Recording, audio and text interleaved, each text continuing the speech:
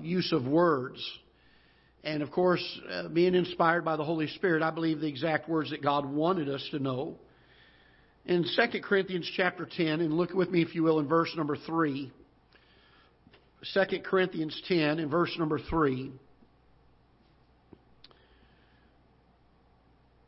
Paul writes this, "For though we walk in the flesh, we do not war after the flesh. For the weapons of our warfare are not carnal, but mighty through God to the pulling down of strongholds, casting down imaginations, and every high thing that exalteth itself against the knowledge of God, and bringing into captivity every thought to the obedience of Christ." And he uses words here such as war and weapons and casting down and bringing into captivity to, I believe, try to bring across the importance of this struggle that we face every day with the issue of our minds or our hearts, and how vitally important it is. And probably one of the most neglected and most least understood of the spiritual battles that we face every day is the battle for our minds. We are so encumbered by the things of this world, so entangled by them, so distracted by them, so I would call it, I would maybe use the term spiritual ADD, if you will, where our minds that ought be set on the things of the Lord are so easily distracted, are they not? By the new next shiny thing that comes our way that draws our hearts, our minds away from the things of the Lord. The world is enticing this way, and that's why Paul also had written, "Love not the world," or Peter had written, "Love not the world, neither the things that are in the world. If any man love the world, the love of the Father is not in him." And so we're to not love these things that God has told us we should not be loving. In fact, in Colossians, he says in chapter number 3, that we're to set our affection on things above. We're to seek those things which are above. And we're not to be looking for these things that are on the earth. In the book of Matthew, Jesus, speaking to his disciples, shared with them to lay up for themselves treasures in heaven. And he said this at the end of all of that. He said, "Where your treasure is, there will your heart be also." And I want to just kind of reiterate where we left off last time, which was the idea that we need to understand.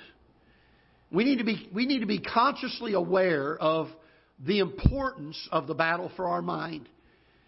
If we don't look at it as something that's really all that important, it's not going to be something we're going to give all diligence to. And so we spent some time last week, 2 weeks ago, dealing with some ways to measure, according to Scripture, what are some things that ought to be characteristic of a mind that is growing and maturing in the Lord Jesus. The first one we came across was this one in 2 Corinthians chapter number 10. That it will be a mind that desires to bring itself into captivity to the thoughts of the Lord Jesus.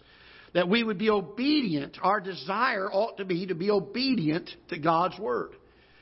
And we need to foster that. We need to fan the flames of that desire in our hearts. Because if we do not do so, if we don't stir those embers of desiring to be obedient to the Lord through His Word, and our hearts are not set on those things, if we're not giving diligence to those things, then rest assured the world will cool off that desire. It will cause us to get to the place where we become apathetic, where we'll become blinded, if you will, to the sinfulness of sin. We will lose how important it is that we obey what the Bible says. It will cause us to have ideas like, well, I know the Bible says this, but God knows my heart. That is no excuse, folks. We live in a world that fosters that in the lives and pushes that on the lives of Christians. And I don't know if you've noticed it as much in your lifetime as I have in mine, but I've seen, I don't know how many times, churches and Christian folks that were sincere, Bible-believing, loving the Lord, obeying the Lord, go down that road. And they changed over the years. And we live in a day now where even among some of what we call the quote-unquote good churches of our day, there is way too much accepting of sin and allowing it to go on. And I would say this, there was a day when I was appalled, and my parents I know were appalled at how many times they saw churches and Christians become accepting to sin. And I would say that the day that we're living in now, we have gone beyond just accepting sin to where now our churches and many Christians are actually celebrating and honoring sin. They're holding it up as a banner and as a badge of social acceptance that they just have come to an enlightenment, if you will, of social acceptance on this thing of sin, and that it's some kind of badge of honor to wear, that they now celebrate sin. And can I tell you this? The Bible tells us we're to keep our hearts with all diligence. We're to bring into captivity, and Paul refers to it as a warfare. He refers to it as something that there needs to be some weapons that are not carnal. I mentioned 2 weeks ago, there's things that if somebody came and tried to break into my house, I have ways to defend my family. I practice with it sometimes, not as often as I should, but I practice sometimes to do that. But this battle is not something that I can go to a gun range and practice my target practice. It's not something I can go to a hand-to-hand combat course and learn. It's not something I can go to the gym and work out and get stronger at. This is something that is an inward man issue. Something that deals with the heart, the character. And it's got to be dealt with. It's got to be something that we hold as something that is very dear and cannot let it go. It's got to be something that we are diligent about, something we focus on, something that we set our minds to and say, Lord, I want to be this way. And so we said last week, it's someone who has a desire to bring into captivity every thought to the obedience of Christ. Secondly, we said it would be a mind that is a renewed mind. In Romans chapter 12 and verses 1 and 2, the Bible talks about the fact that we're to be transformed by the renewing of our minds. And I will say this, that there's a lot of people out here today and a lot of preachers, a lot of churches that are saying that the way that you are transformed is by turning over a new leaf. It's by living your best life now. It's by reading power of positive thinking books and self-help books and get out here and just, boy, you are somebody. And can I tell you, that is not transformation. That is conformation. Transformation is something that happens on the inside of the heart and works its way outwardly. And we made the statement 2 weeks ago that it is possible to be right on the outside, but to be rotten on the inside. But it is impossible. It is impossible to be right on the inside and to be rotten on the outside. And people that are living a life that is carnal and saying, but my heart is right. No, they're not. The Bible says that a pure fountain cannot give forth bitter water. A good tree cannot give off bad fruit. And while you may be able to put an outward exterior on like Pharisees did when Jesus said that outwardly they were clean, and He gave them a commendation for what they were outwardly, but He condemns them for the inside, doesn't He? But it is impossible for the heart to be right and the outside not to match. And so you mark it down. If we're struggling with things outwardly in our lives and living carnal lives, it's because we have not had our minds renewed. No, we haven't had our minds renewed. Look with me in Ephesians chapter 4. And we spent just a minute on this, and this was the last verse we used, and then we'll get into some new material here. Ephesians chapter number 4, verse number 17.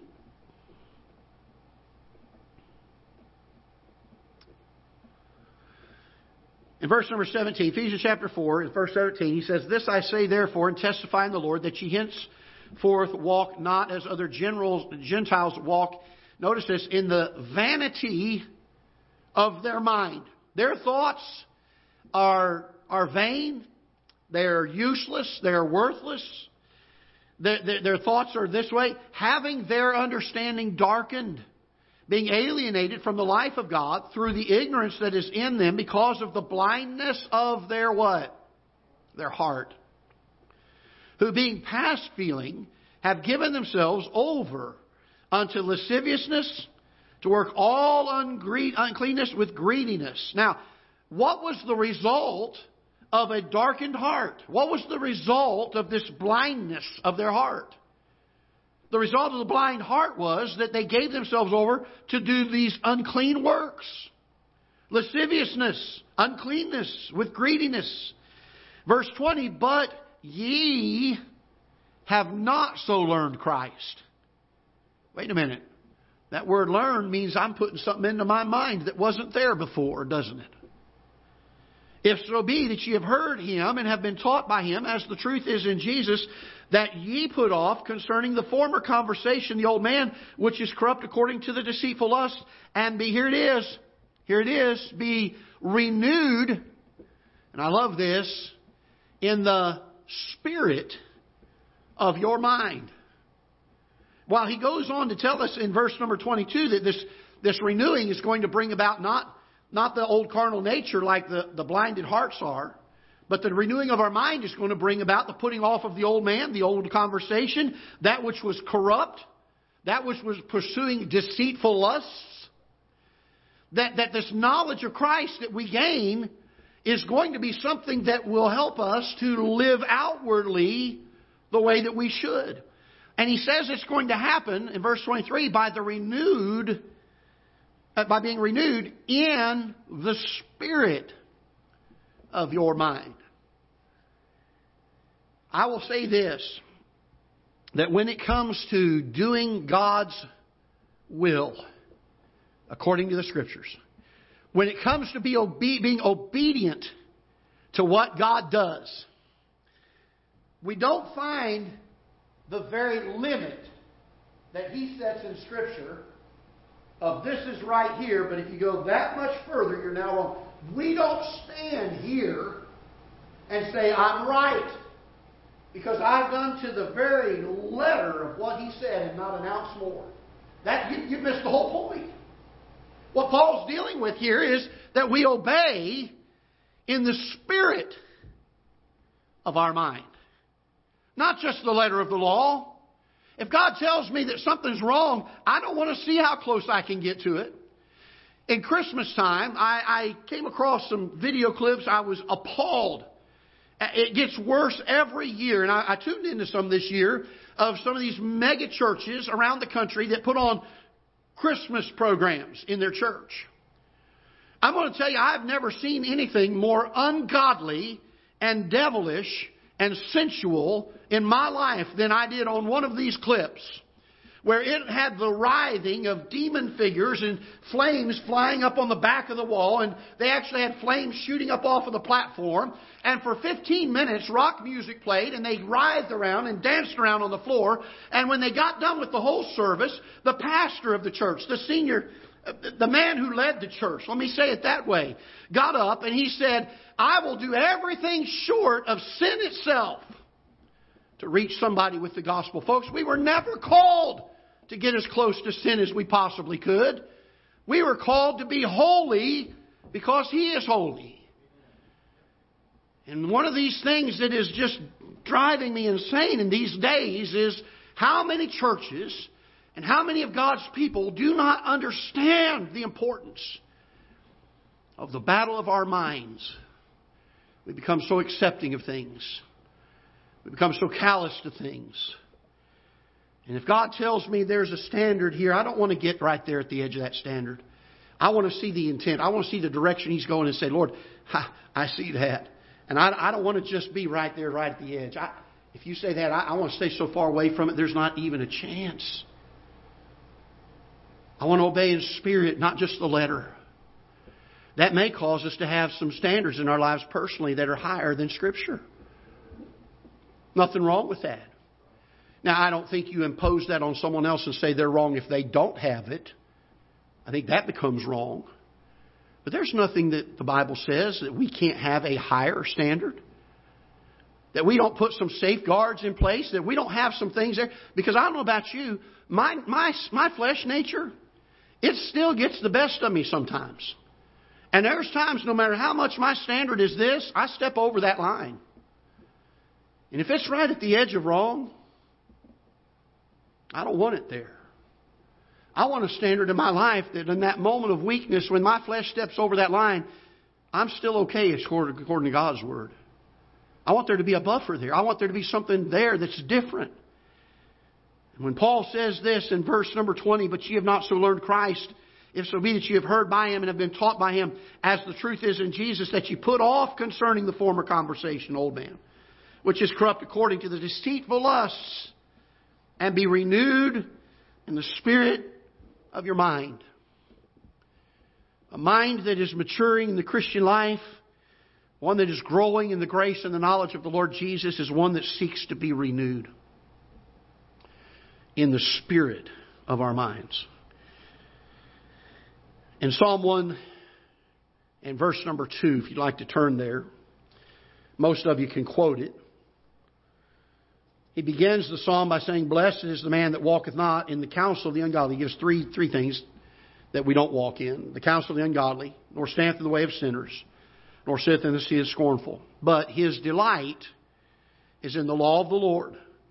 And in this law doth he meditate day and night. In Joshua chapter number 1 and verse number 8, this book of the law shall not depart out of thy mouth, but thou shalt meditate therein day and night, that thou mayest observe to do according to all that is written therein. For then thou shalt make thy way prosperous, and then thou shalt have good success. Both of these verses deal with the fact that a person whose heart is maturing is going to have a desire to read and to meditate and to absorb and to saturate his life with the Word of God. To meditate upon it, in both cases, day and night. It's the thing that we think about as we go through our day. In the book of Psalm 119, I believe it's 105, if I remember the verse correctly, it says, thy word is a lamp unto my feet and a light unto my path. Not only does the Bible show me where I am, but it also illuminates where I should be going. And if I am meditating on the Word of God throughout my day, then I am asking the Lord, Lord, use the things from your Word to direct my steps all day long. You ever noticed how hard it is to sin when you're quoting Scripture, when you're reading Scripture, when you're thinking about Scripture? It's kind of hard. You know how hard it is to make an unwise decision when you're reading about Scripture, thinking about Scripture, thinking about the things of the Lord? We oftentimes live a defeated Christian life and an unsuccessful Christian life simply because we don't take heed to the Bible when it tells us that we should be meditating in it day and night. It ought to be that which we love. It ought to be that which we cherish. It ought to be that which we thrive upon. I would use the word feasting upon it each and every day. I'm amazed over the years how many times in my life I would get done with a day of busyness and work and realize I did not have time at all to read my Bible today. And it would shock me sometimes. And there are so many times, as a youth pastor, I would ask my young people every year. We did a survey at the end of the year, and we'd ask them some questions, and I did not have them put their names on it. I wanted them to be truthful and honest with me about their answers. And I asked one of the same questions every year was, do you try to read your Bible every day? And I know that if I said, do you read your Bible every day, they could say no, and it may have been only one day that year they missed. But I wanted to know if they had a heart, if they had a desire to. Do you make an attempt? Is it your desire to read your Bible every single day? I was shocked at how many Christian young people being raised in Christian homes, in Christian school, who said no. Then I had another question on there, and this one shocked me even more. Does your family have time daily to read the Bible together as a family?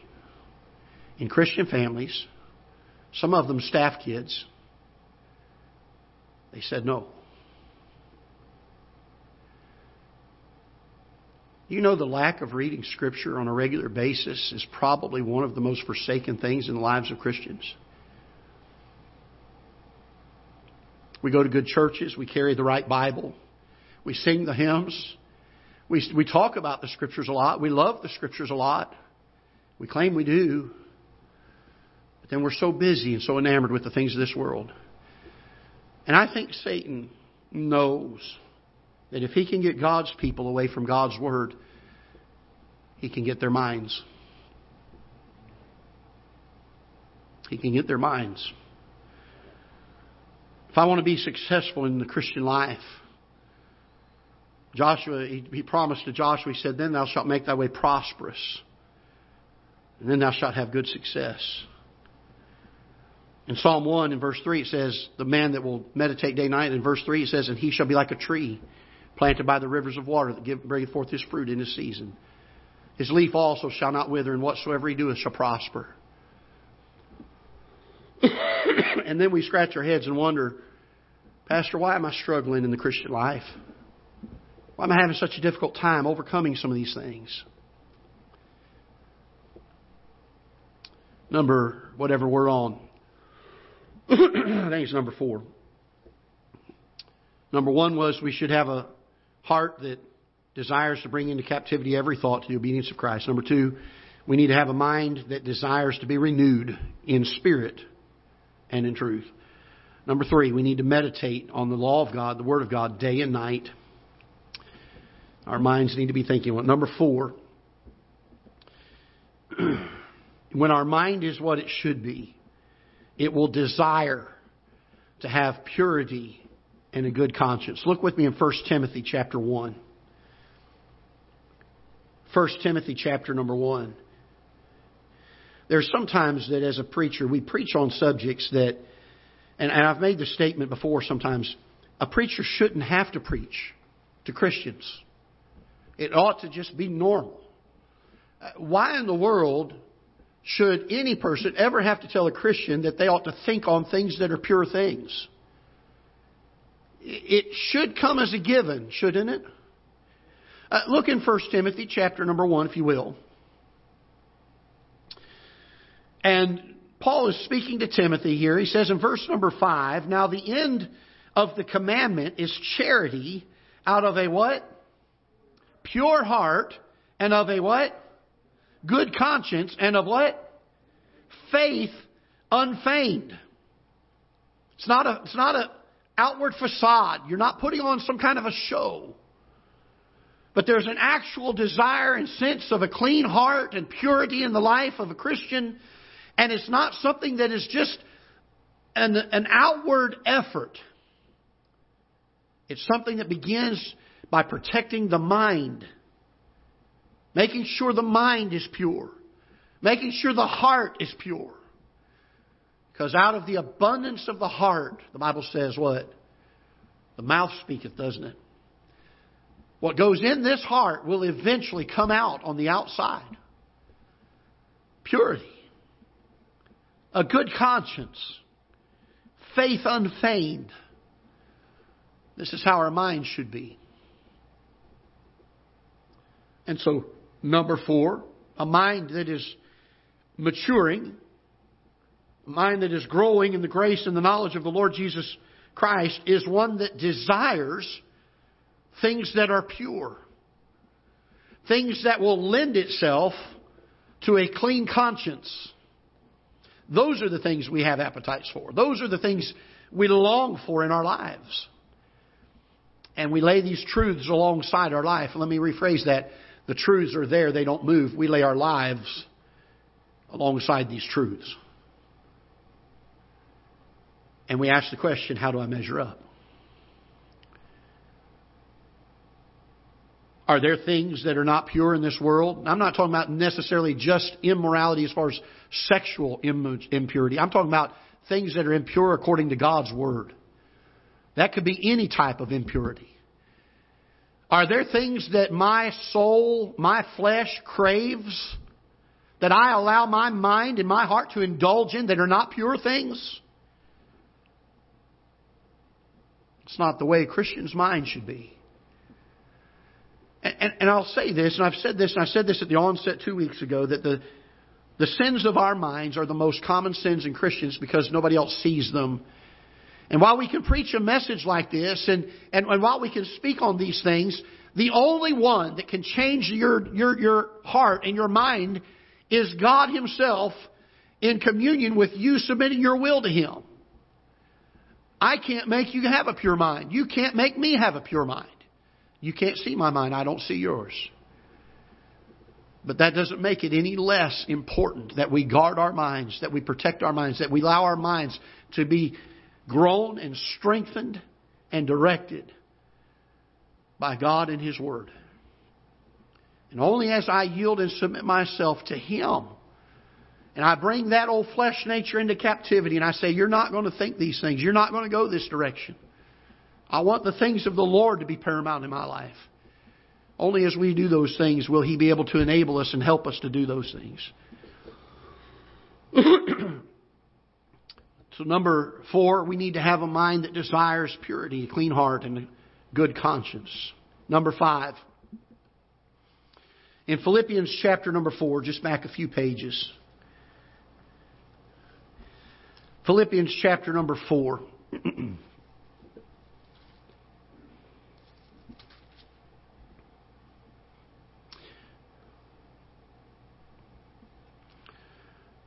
In fact, I'm just going to, before I go on to Philippians 4, let me read you, I didn't give you this one, but a second verse for the last one we just did is 2 Timothy 2:22. 2 Timothy 2:22. Flee also youthful lusts, but follow righteousness, faith, charity, peace. Let them that call on the Lord out of a pure heart. So the one that has a pure heart is the one that's going to flee those youthful lusts, and they're going to follow after righteousness, faith, charity, and peace with them that call on the Lord. 2 Timothy chapter 2, verse number 22, if you want to write that one down for the last one as well. I should have given you that, and I got ahead of myself there. All right, number 5. Philippians chapter 4, verse number 7. Philippians chapter 4, verse number 7. And the peace of God, which passeth all understanding, shall keep your hearts and minds through Christ Jesus. I would say this, number 5, another measuring mark of a heart that has grown and matured in the Christian life is one that is at peace. It is at peace. That peace is what will help keep that heart and that mind there. We're living in a world that is full of anxiety. It is full of anxiety. There's not an unsaved person out there that does not have a life that has some fear. There's confusion. There's anger. There's hatred. There's variance. There's double-mindedness. There's doubt. There's discouragement. There's weakness. There's all kinds of things going on in the minds of the world. But a Christian whose heart is stayed upon God, a Christian whose heart is maturing on the truth of His Word, is one that is marked and characterized by a heart that is at peace. Oh, what a wonderful thing it is to be able to lay your head in the pillow at night. And though there have been many cares of the day that have burdened our lives, to have the peace of God that passeth all understanding. As our hearts mature, as they become saturated and rooted in obedience to God's Word, as it seeks after purity and holiness and righteousness, as it seeks to have a life of a good conscience, can I tell you, there is no substitute for the wonderful, wonderful peace that it brings. That's why a Christian can go through such persecution and rejoice. That's how martyrs could go to the stake and endure unbelievable physical torments and look up to lift up their eyes to heaven with glory on their faces and a prayer of praise upon their lips, because there was a peace that kept their hearts and kept their minds.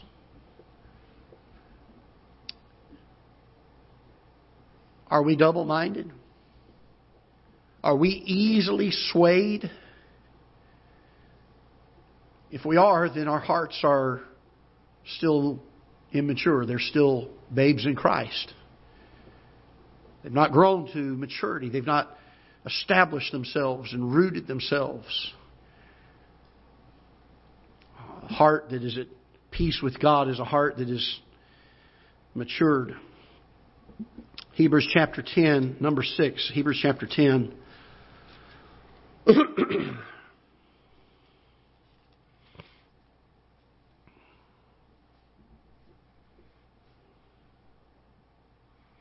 Hebrews chapter number 10.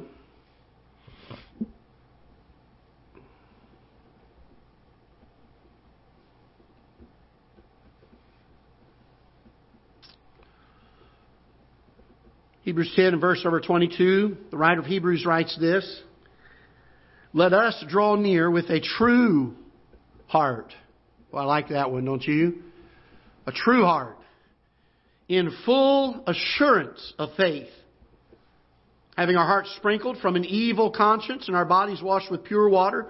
Let us hold fast the profession of our faith without wavering, for He is faithful that promised. Can I tell you this, that a true heart, a mature heart, a heart that is grown, is one that has strong faith and absolute assurance in the faithfulness of God.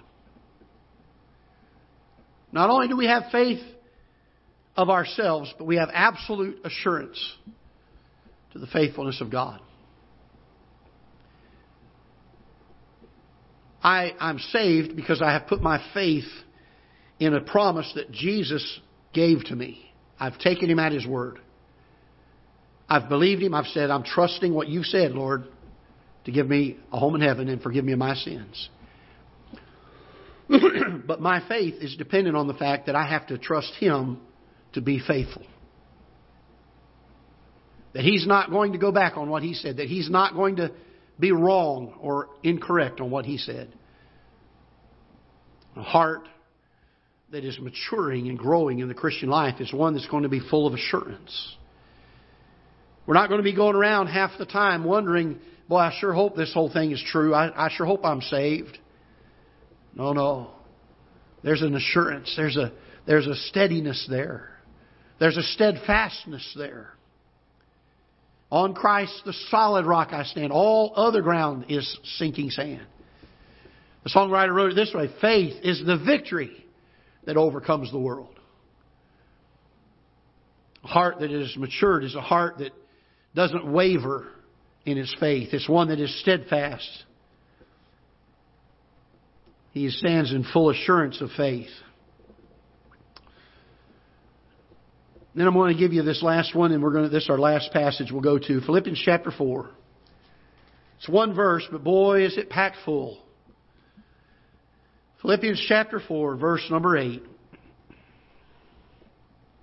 You say, how in the world do I get my heart, how do I get my mind to be mature and to meet these measurements that Scripture gives? Aren't you glad when the Bible doesn't just tell you what to do, but it tells you actually how to accomplish it? I'm glad it does. And Philippians chapter 4 and verse number 8 tells us how we can accomplish this. Are you ready? Here it is. Finally, brethren, whatsoever things are true, that's a good one. Whatsoever things are honest, there's another good one, isn't it? Whatsoever things are just, whatsoever things are pure, whatsoever things are lovely, whatsoever things are of good report, if there be any virtue and if there be any praise, think on these things. So how do I get my mind, Pastor, to mature and have these characteristics that the Bible speaks of? I just got to follow that pattern right there in Philippians chapter 4, verse number 8. Now let me ask you a question, because Charles Spurgeon made this statement one time. He said, the message begins when the application begins. So let's ask a question. If I were to take and write this verse on a 4x6 card in black Sharpie marker, and I were to tape it on the monitor of my computer or on the television in my house, and every time I looked at that, I read that verse, would it change what I look at on there?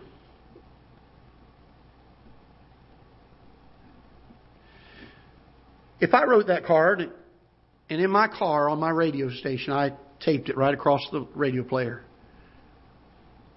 When I got ready to turn that radio on, and I read that verse, would it change what I listened to?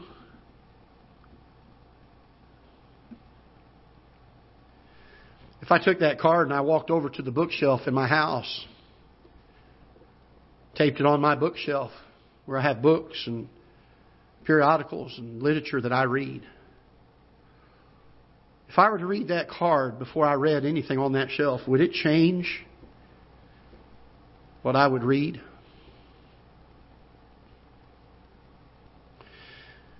How about on my cell phone? How about on my texting? How about on my Facebook page? How about when I got ready to go out with my friends and acquaintances? Would it change what I did?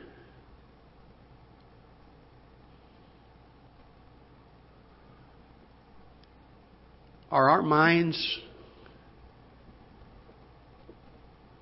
are they something that we understand are the most important battle we face day by day? And yet we give such little heed to it. We protect our children from things. We protect even our pets from things. When was the last time we protected our minds from things?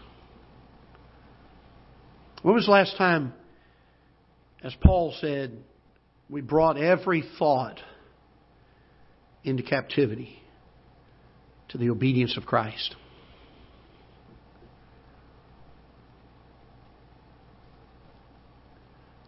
It's an easy truth to understand.